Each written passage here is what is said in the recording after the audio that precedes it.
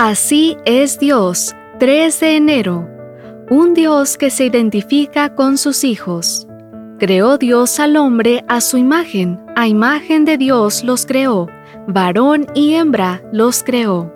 Génesis capítulo 1, versículo 27. El retrato de Dios que nos llega a través del texto de hoy es el de un padre que desea que sus hijos se parezcan a Él. No necesitamos dedicar todo el tiempo que dedican los teólogos a debatir qué es la imagen de Dios para captar este hecho simple. Dios nos creó de una forma única, para que fuéramos diferentes a todas las demás criaturas.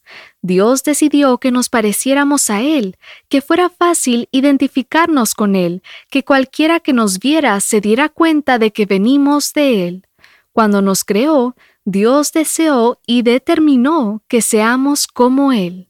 Si Dios nos creó a su imagen, resulta evidente que tenía planes de mantener una relación con nosotros más allá del momento de la creación. Esto echa por tierra la idea de quienes creen que sí, que Dios creó el mundo y a los humanos, pero los abandonó a su suerte y ya no está pendiente de ellos. De igual manera, este retrato de hoy, mostrado por Génesis 1:27, nos ayuda a entender por qué Dios tiene interés en nuestras vidas y continúa buscándonos a pesar de nuestro problema de pecado y de nuestra falta de interés por Él. Dios simplemente está buscando algo que es suyo. Es muy claro que hemos sido creados para tener una relación especial con Dios. Si algo distingue la creación de los humanos es el hecho de que hemos sido diseñados para relacionarnos con nuestro Creador en una forma en que ninguna otra criatura es capaz de hacerlo. Esto significa que la vida sin Dios es antinatural, anormal y por lo tanto vacía, con ausencia de significado y realmente sin futuro ni esperanza.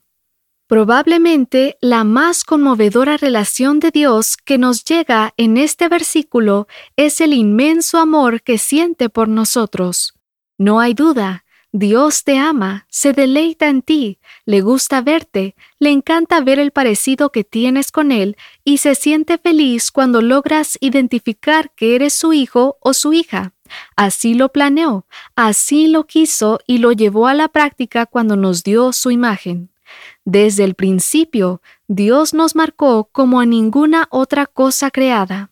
Nos escogió para que nunca se borren de este mundo su imagen, su carácter ni su amor.